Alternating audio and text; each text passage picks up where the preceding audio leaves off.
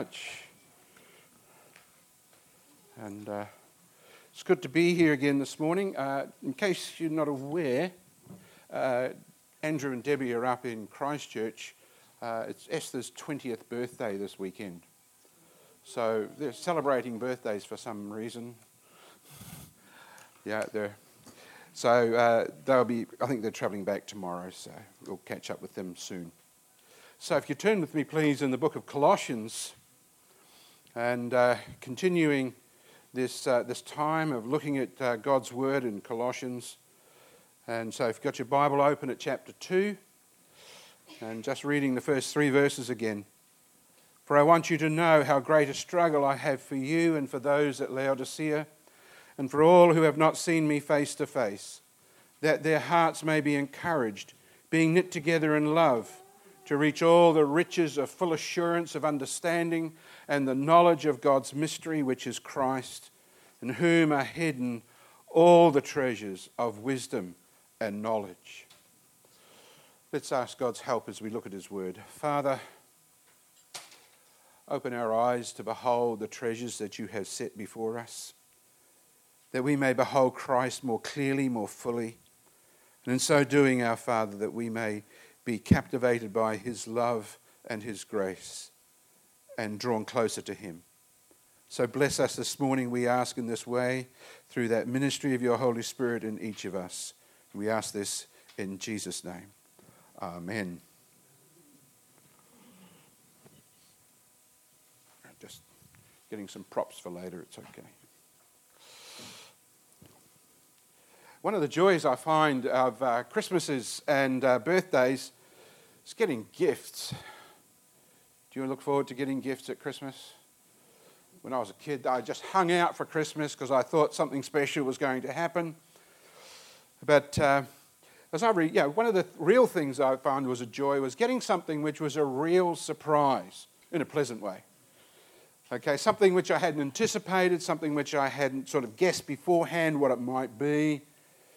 But as I reflected upon these many Christmases and birthdays, and I've had quite a few now, is however much joy each gift may have brought, that joy didn't last.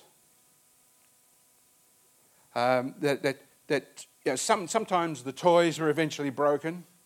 Sometimes I took them apart to see how they worked, and they didn't quite go back the same way and didn't work quite the same afterwards.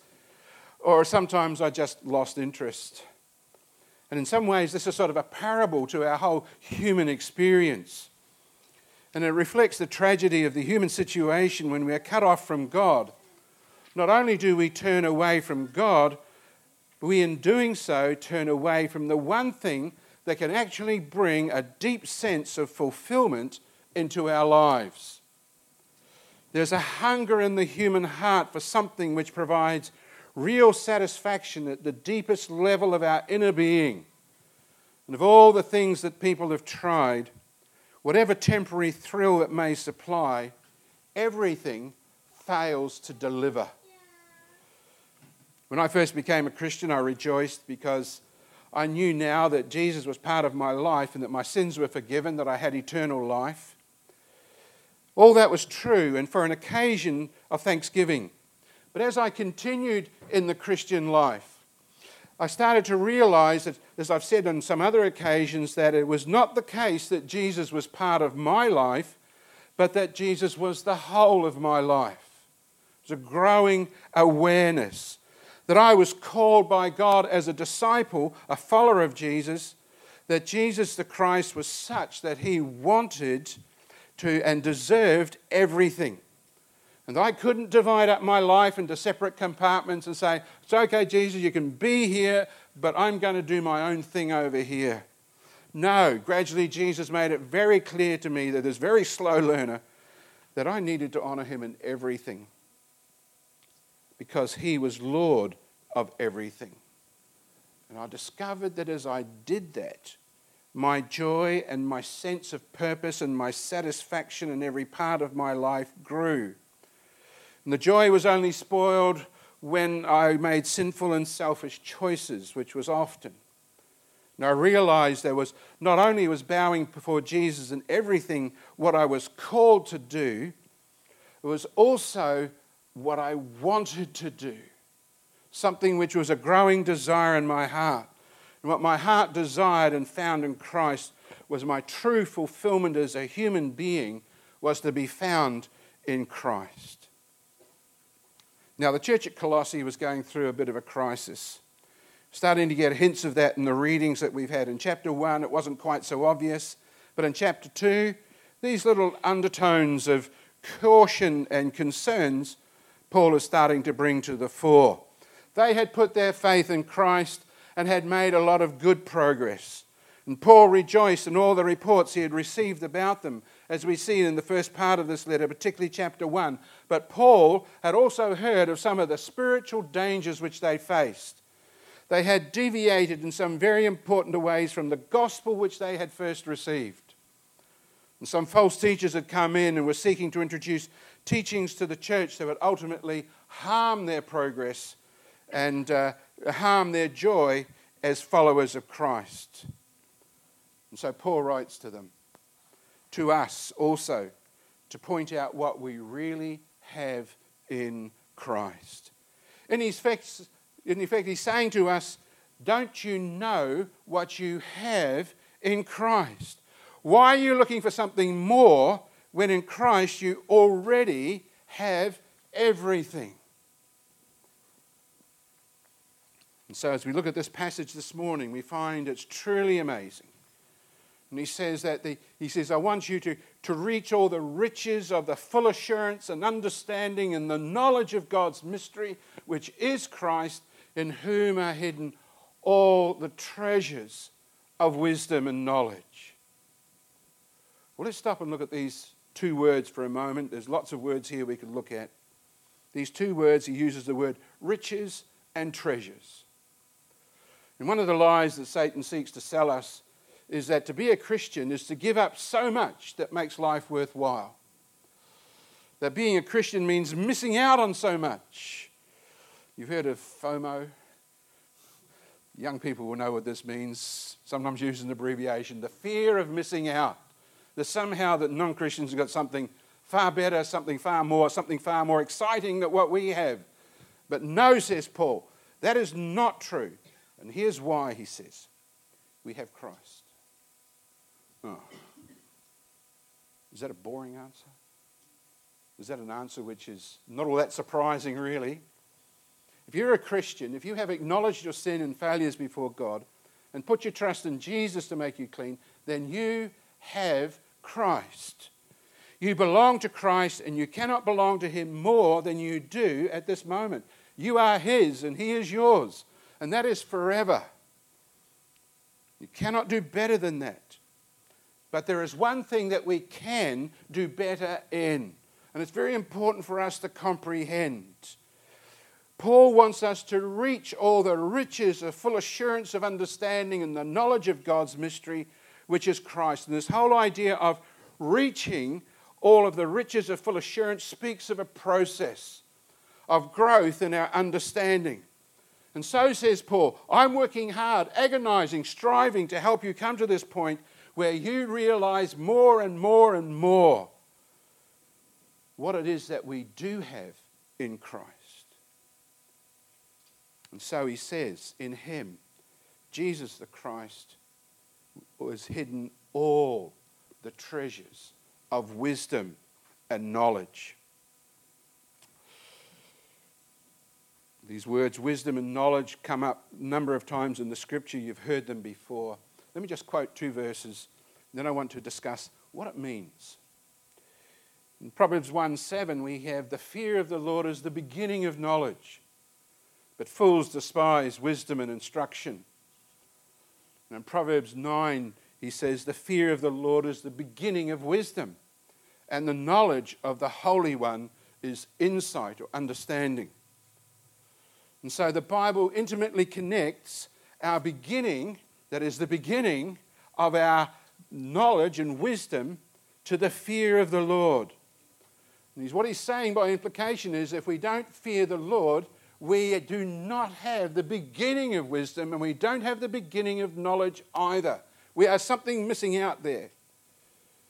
Without the fear of the Lord, we have no true knowledge or wisdom. Let's consider knowledge for a moment. I brought along something which I didn't prepare myself. I'm sorry. Anybody who goes shopping will recognise this. Okay. What is it? Easy, you can read. Mint, okay. Now, it smells nice too.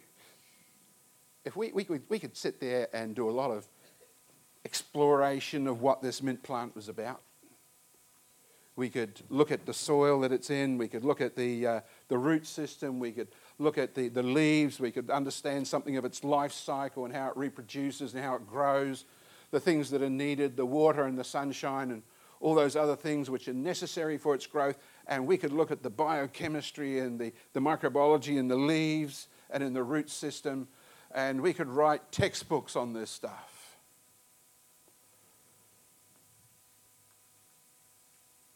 We could measure its growth rates. We could come up with amazing truths and many amazing truths about this particular plant. But if we wrote such a comprehensive book on this plant, we would still not fully understand it. Why? Because there's something missing from the complete purpose and a picture of this whole plant. Let me just give you another illustration. I'll come back to that one in a minute. Don't panic. Now, in my exploration of my garage, I come across some old books, and I come across this one. It's really old, those of you who recognise it. The price also tells you something. It's $2.80. If you can get a book like that for $2.80 these days, buy it. But imagine for a moment, you were given a book, and you opened it up, and somebody had done this. All right. Think about it for a moment.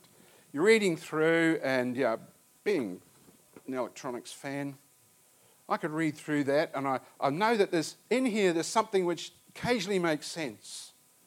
But I would have this deep sense that there's something not quite there.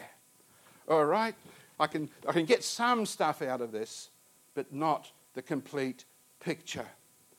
And when we actually look at the whole of life and ignore certain things, we don't get the complete picture. The real challenge for many people, of course, is they don't know that half the book's missing, that the reason for things is there. By looking at the plant itself, you cannot always work out the why of its existence. Why is this plant actually here in the first place? Well, let me point to you to a piece of scripture which tells us. And God said, "Behold, I have given you every plant yielding seed that is on the face of the earth, and every tree with seed in its fruit, and you shall have them for food. And to every beast of the earth, and every bird of the heavens, and everything that creeps on the earth, everything that has the breath of life, I have given every green plant for food." I think my garden is designed to feed white cabbage butterflies. That's how God made them. And God says, it's very good, very good. How many of you like mint sauce? How do you like minty other things, the minty flavours? One of my joys is just taking a bit of leaf and just squashing it in your fingers. And the artificial smell, scents never quite come close. And just, my finger's going to smell like that forever now. Great. And one of the things that God reveals to us in Genesis, that this plant and all other plants were created with a purpose. And it's not self-evident from the plant itself what that purpose is. We might guess that there's a reason to it, but one of the purposes of this plant was to provide food for us and the animals. And I just love smelling the scent, and it's been filling my kitchen for the last few days. And amazingly, God's purpose was not just to give us nutrition, but also the pleasure in that food. That's a blessing, is it not? And so when we actually understand God's revelation to us, we can see how this fits into the big picture of God's plan and purpose. And there's another scripture that we must take note of alongside this. In John 1, we are told, in the beginning was the Word, and the Word was with God, and the Word was God. He was in the beginning with God, and all things were made through him, and without him was not anything made that was made. And as we read further down in John chapter 1, John makes it clear to us that this Word that he's talking about, this Word that was with God, that Word that was God, became flesh and dwelt among us. He is Jesus. And this Word who was God, who walked on this earth. This Jesus is the same one who spoke and created all things. If you're reading through Genesis 1, the voice that you hear bringing everything into being is the voice of Jesus. Without him, we are told, was not anything made that was made. So Jesus created the mint plants. Created the original ones, created those seeds, created those plants, created all the chemistry that was taking place that enabled them to live. And then he also gave them to us for our benefit and enjoyment. And as much a part of the truth about this plant as any observation or measurement that we could ever make is the why it was made and the origin of its God bringing it into being. And so we have the answer to the why, the purpose of that plant. And we don't have a chance to even begin to understand what this plant is about until we see past just what the plant is to what God tells us it is. Does that make sense to people? Like you can go home and walk through all your garden now, all the weeds. God made them for a reason, usually to annoy me. But nevertheless, each of those things, however distorted they may have come in our perceptions now, God made all of them. And what's more, he keeps all of them going. The only thing that survives drought in my garden are weeds. We should perhaps learn how to use them. But there's another part of Scripture which is important for us. In Proverbs chapter 12 and verse 10, we have this verse. He says, "Whoever is righteous has regard for the life of his beast, but the mercy of the wicked is cruel." Now, the original words actually are much more helpful to us. It literally says, the righteous man, which in the book of Proverbs is talking about the man of faith, the righteous man knows his beast. The righteous man knows his beast. In other words, a righteous man is able to look at the creatures that God has made, look at his own livestock, and he understands something of what they are in terms of God's plan and purpose. He knows his beast. And therefore he is able to treat that animal with integrity under the umbrella of God's plan and purpose for that animal. So we don't abuse the animal. We don't treat them with cruelty. By contrast, even the ones who are the wicked, the ones who reject this knowledge of God, even their mercies at times can be cruel because they don't understand and have that same knowledge of their animals. The knowledge of the animal, his beast, works out in how he treats the animal. That is the fruit of knowledge, which is wisdom. Wisdom is the fruit of knowledge. If we understand, or the knowledge gives us understanding, which then works out in wisdom of how we actually work out into everyday life. Many people say, look, don't give me all this doctrine. Don't give me all this knowledge. I want something practical. Well, let me tell you, without knowledge, there is no understanding. And without understanding, there is no wisdom. To actually understand this plant, animals, everything, we have to understand how it fits in some measure into that big picture of God that God gives us.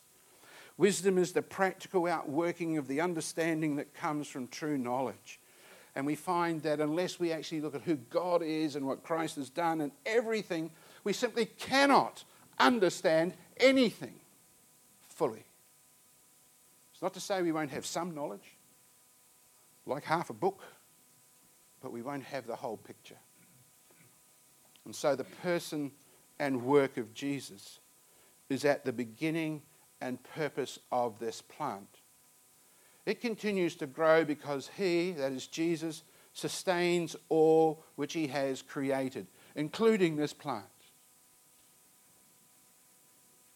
Go back into chapter 1 of Colossians, where Paul has already exalted Christ, and he says about Jesus, he says, "For by him all things were created in heaven and on earth, visible and invisible, whether thrones or dominions or rulers or authorities, all things were created through him and for him. And he is before all things, and in him all things hold together, or all things continue or persevere." And the truth about everything is wrapped up in Jesus. His command brought everything into existence. And we can answer the question about the origin of everything right there. And the origin of everything is an essential part of that truth, that knowledge of everything. Until we comprehend that, we won't really understand anything. Fear of the Lord is the beginning of knowledge, the beginning of wisdom. And we find that in the person of Jesus, the Creator, the Lord of Proverbs, are hidden all the treasures of wisdom and knowledge. Now, we can understand the origin of everything, but we may not necessarily be able to work out the purpose of everything in detail. But we rest in the fact that Jesus had a purpose in everything which he created. Even if our slow-minded people here, myself particularly, do not fully comprehend everything. There's a purpose in everything. In Ecclesiastes 3, the writer of Ecclesiastes says, "I have seen the business that God has given to the children of man to be busy with. He's made everything beautiful in its time." Even dandelions are beautiful. Wish I had slightly less beauty in my lawn. But they're amazing in their own right. Even like flies. Enough said. But he's made everything beautiful in his time, but he's also put eternity, he goes on to say, into man's heart, so that he cannot find out what God has done from the beginning to the end. So it's there in front of us. But just by our own efforts, we are not going to be able to fully uncover what God has done. He reveals it to us. God has his purpose in everything.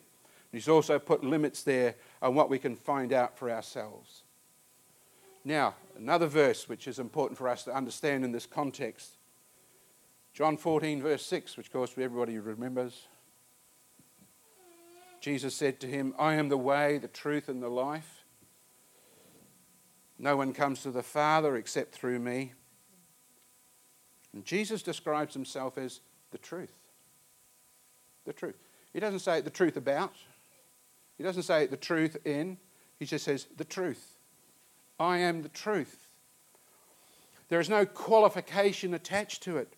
There is no limit to that statement any more than there is a limit to I am the life.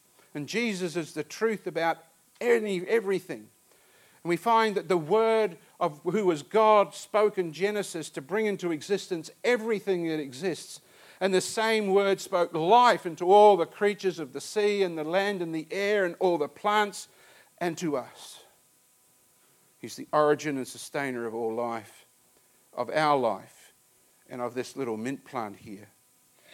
The beginnings and purpose are tied up with this word, with Jesus. One thing we notice as we discover in the Christian life that every day with Jesus is a new adventure. There's something new to be discovered, something new to be explored. The amazing thing is that with Christ you can have a new adventure each day without even leaving home. There are things that surprise us afresh as we think upon Christ, as we walk with him, even if that walk is only to the letterbox. And it's like it says in the old hymn, one of my favourites, "Loved with everlasting love." led by grace that love to know. Spirit breathing from above, thou hast taught me it is so. Oh, this transport all divine in a love which cannot cease. I am his and he is mine. I skipped a line, that's why it didn't work. But let me get to verse 2, which is really where I want to go. He says, heaven above is softer blue, earth around is sweeter green. Something lives in every hue that Christless eyes have never seen. Birds with gladder songs overflow, flowers with deeper beauty shine. Since I know, as now I know, I am his and he is mine. Have you ever been surprised in your own garden? Just walk past a flower that wafts its scent over you and you sit there and you think, wow. Beats all the artificial scents into a cocked hat. It's just they're nothing compared with the real thing. Or you see the beauty in the skies overhead, or a song of a bird, or a sunset, or a sunrise, or a rainbow, or clouds, or the evening glow of the sky, or even the stars and the moon as we look up. Or even if we look at a fly or another creature and stand amazed at how a bee moves from flower to flower. There's a grand adventure there. As we read parts of Scripture too, we find this great adventure continues. We find familiar passages and unfamiliar passages. And we see insights that we missed before, and our pulse goes up and understanding is enlarged as we contemplate new aspects of familiar truths. And I've discovered that I cannot read theology at night. I can, but I choose not to. Because I find then I often don't get to sleep. As you start to see things which just opens up and blossoms in front of your eyes. And so Paul says in effect to these Christians in Colossae and to us, he says, now that you are a Christian and have Christ in your lives, you want to go on to bigger and brighter and more fulfilling things? What are you thinking? Look at what you already have in Christ. One of the lies of the devil that he would like to sell to us is he would want us to think that there can be more in our lives than Jesus. But look at him. Don't neglect learning about him. Understand what you have already in Christ. And you will comprehend that in Christ you have everything. Nothing that you need is missed out. Nothing more can be added to you. Nothing more needs to be added. Christ, in him are all the treasures of wisdom and knowledge. Except no inferior copies. There is no substitute.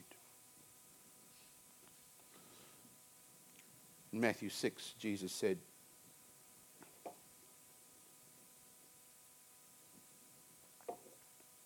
do not lay up for yourselves treasures on earth, where moth and rust destroy and where thieves break in and steal.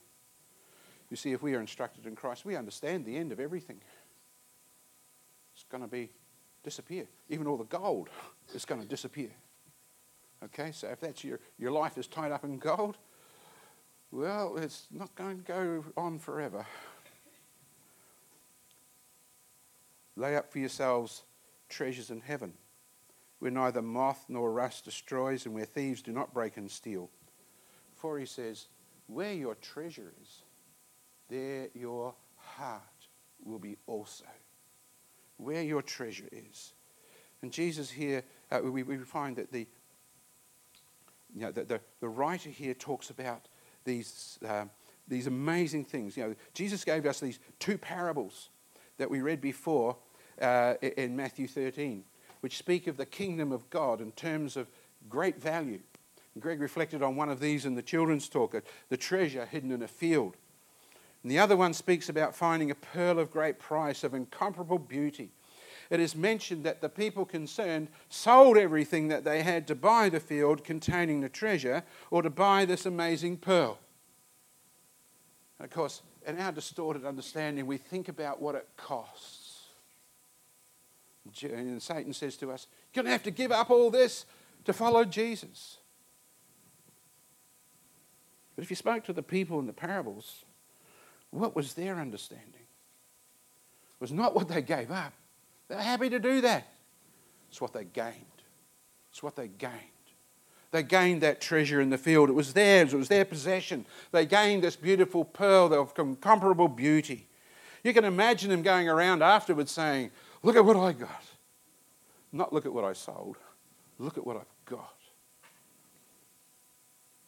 What a delight. Is there anything like it? What a joy. What a blessing. And in Christ are hidden all the treasures of wisdom and knowledge. Again, except no inferior copies. So let's just finish with a few extra words. This is a one-point sermon, by the way. Let's focus on Christ. Okay? There's nothing else that comes close or can substitute what we have in him. Let's learn about him. Okay, that is doctrine, that is teaching. It is important because until we actually have knowledge of Christ, we cannot understand Christ. We cannot understand anything that he's done. When we know that Jesus is the one who spoke everything into creation, we can see that he has a purpose for everything. That's teaching, that's understanding. And then we become wise. You know, at first glance, when we actually look at the Bible, we may read through stuff which seems ordinary.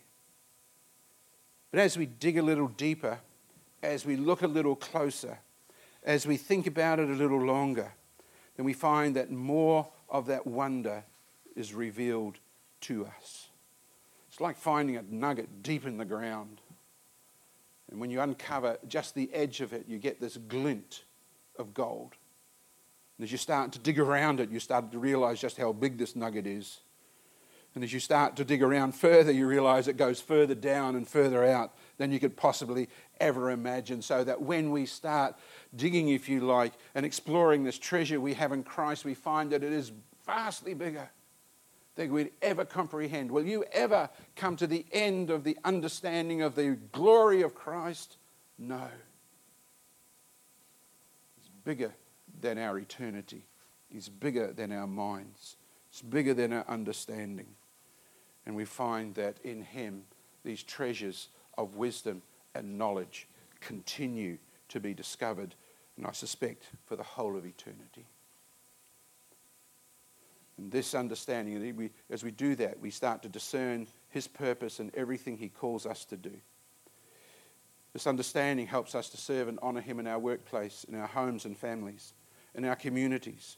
Jesus shows us the why for each of these things and so much more beside. Just take a moment to think about our work. Why do you work? Have to. Don't get groceries if I don't work.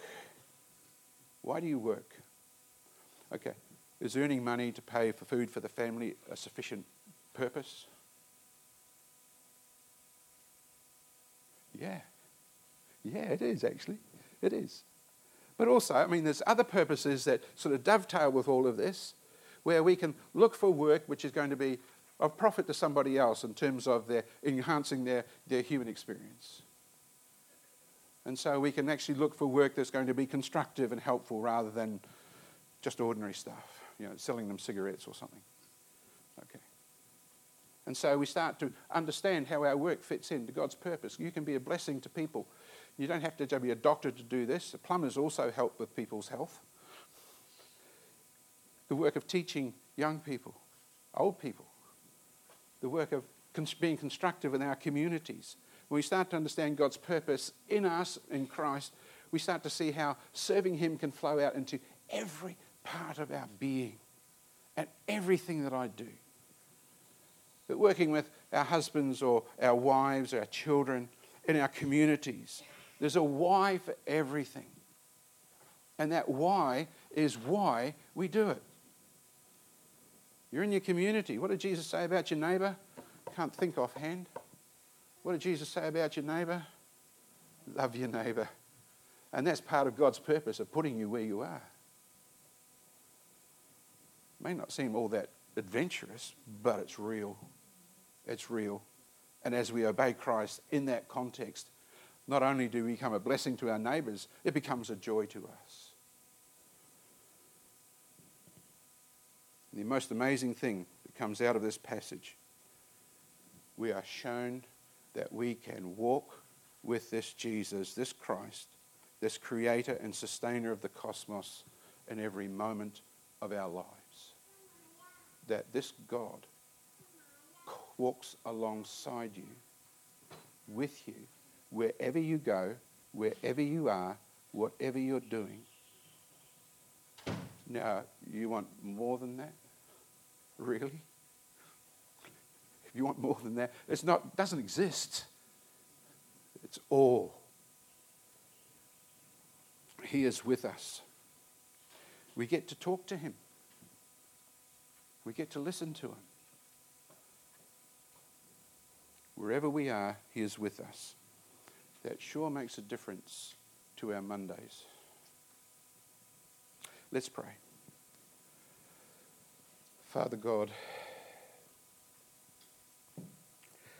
deepen our understanding of who you are and of our Lord Jesus Christ in all his glory, but also in all his closeness. Father, deepen our walk with you.